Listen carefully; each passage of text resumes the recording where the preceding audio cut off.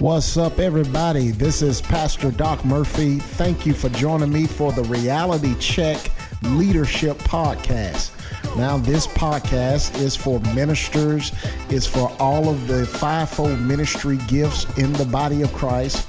It is also a leadership podcast for entrepreneurs, specifically Christian entrepreneurs.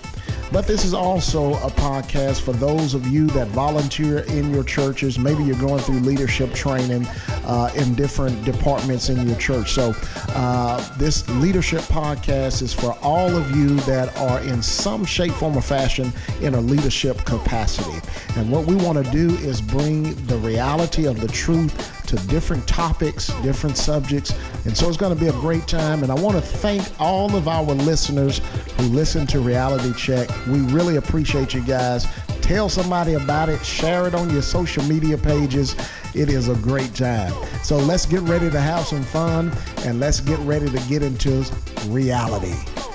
Hello, everybody. Thank you for joining me for a Reality Check with Doc Murphy. Today we're going to talk about faith versus fear. And we're going to go to Matthew chapter 8, verse 25. And let's take a look at this and see what Jesus said, because Jesus never encouraged fear, but he rebuked it or he challenged people to live by faith. There are 4 instances, Old Testament and New Testament, in the Word of God, where God declares that the just or the righteous shall live by faith. Shall live by their confidence in the Word, their confidence in Jesus, who He is, what He can do, and what He will do. And so we live by every word that proceeds out of the mouth of God, according to Luke chapter 4. And actually, that's living by faith. And so you'll never find one scripture in the Bible where Jesus said, "Your fear has made you whole." But you will find where it says your faith has made you whole. So in order to receive from God, receive miracles, Jesus also said, according to your faith, not fear, according to your faith be it unto you. So fear does not play a role or a part in us receiving from God. The just shall live by faith. We shouldn't have any fear. We don't fear anything. The Bible says that God didn't give us a spirit of fear, but of power, love, and a sound mind, or self-discipline. So in Matthew chapter 8, verse 25, the disciples went and woke him, saying, "Lord, save us. We are perishing." Jesus said, "You of little faith, why are you so afraid?" And so Jesus, as we can see here, he didn't pat him on the back. He didn't rub him on the shoulder. He didn't do the politician preacher act that we do today, especially in America. He said, "Why are you so afraid?" So he challenged them on being afraid. In other words, what he was really challenging them on was them understanding their authority as a believer, and showing them that if they would have faith, understand who they are, understand their authority, they could handle that problem, take care of that situation themselves. And so there's no need for fear when you know that you are the dominator. So it's very important that believers, I believe the reason why most believers are in fear is because they don't understand that they are the dominators, that they have been given authority and the same power that Jesus had. We have the power of God through the Spirit of God and the Word of God. The gospel is the power of God, as well as the Holy Spirit gives us power or ability. And so no need to fear, because we dominate over problems, circumstances, situations, sickness, disease, lack, insufficiency. We are the dominators here on the earth, and we're here to dominate Satan, dominate his works, dominate his kingdom, and live this victorious life that Jesus Christ has given us through him and through his word. And so he says, "Why are you so afraid?" In other words, no need to fear. Just release your faith and handle business. 2 Timothy chapter 1, verse 7. "For the Spirit God gave us does not make us timid or fearful, but gives us power, love, and self-discipline."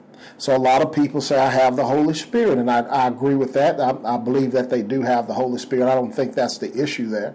But I don't think people have developed themselves in the Holy Spirit or allowed the fruit of the Spirit to be developed in their lives to the point to where they're not afraid or not living in fear, not doing things in fear. They have not developed and their faith and their love so that that perfect love can cast out that fear in their lives. I believe they have the Holy Spirit. I believe they know the Word, but they just haven't matured in the Word, because perfect love or mature love will cast out fear.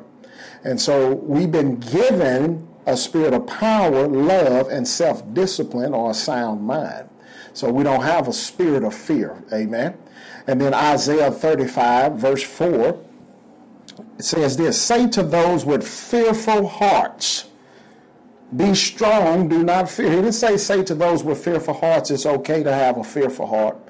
He didn't say tell them that, just do it in fear. If you are afraid, go ahead and do it afraid. Now, I've been seeing and hearing many preachers preach this fear-based sermon and messages, and I believe it's time for somebody to stand up and come against that, because when you preach fear-based messages, you're preaching against God. You're preaching against His kingdom. You're preaching against His righteousness or His way of operation.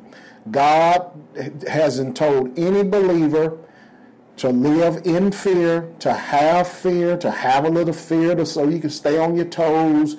A little fear is good. If you're afraid, just do it afraid. You won't find that. What you will find is if those who have a fearful heart, tell them to be strong, not weak, to be strong and do not fear. Not keep the fear and just do it in fear. No, he says do not fear. Your God will come. He will come with vengeance, with divine retribution. He will come to save us. And so one of the reasons why we don't have to fear is because we know that God is our Savior, and we also know that He's given us the power and authority. We're seated together with Him in heavenly places. We are above all principalities and powers with Jesus, because we're seated together with Him. So we don't have to fear, because we are above. We are once again dominating. We have authority. So there's no need to fear when you're the one in control, when you're the one that has authority, when you're the one that has the answers, when you're the one that has the power,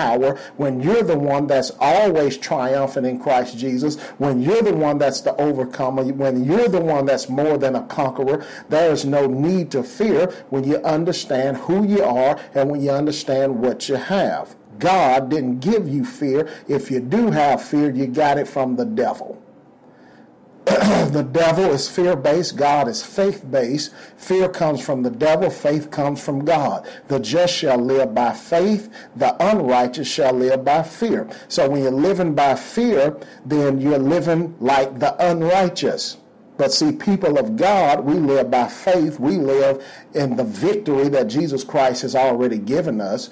Amen. We don't have no room for fear. We're full of faith and authority. We're on top of things. We are the head and not the tail, above only and not beneath. We're the lenders and not the borrowers. Come on. We're the blessed ones. We're the healthy ones. We're the healed ones. Come on. We the ones that can lay hands on the sick for recovery. We the one that cast out devils. We're not afraid of devils. We cast out devils. We're not nervous to do the things of God. Come on. We have authority to do the things of God. So no need for fear. In Joshua chapter 1, verse 9, have I not commanded you, be strong, not weak, and courageous? Not cowardly. He says be strong and courageous, not weak and cowardly. That means in everything. Whenever you get up to preach, whenever you go fulfill your purpose, whenever you start a business, whenever you have to sing, whatever you have to do, be strong and courageous, not weak and cowardly. Do not be afraid. That's a command. He didn't say have a little fear. He said do not be afraid. Do not be discouraged. We're not discouraged. Why? Because we have the right definition of success, so there's no need for discouragement. We're fulfilling the call and purpose of God over our lives. We understand what success is, so we don't even have to be discouraged. So we're not afraid, neither are we discouraged.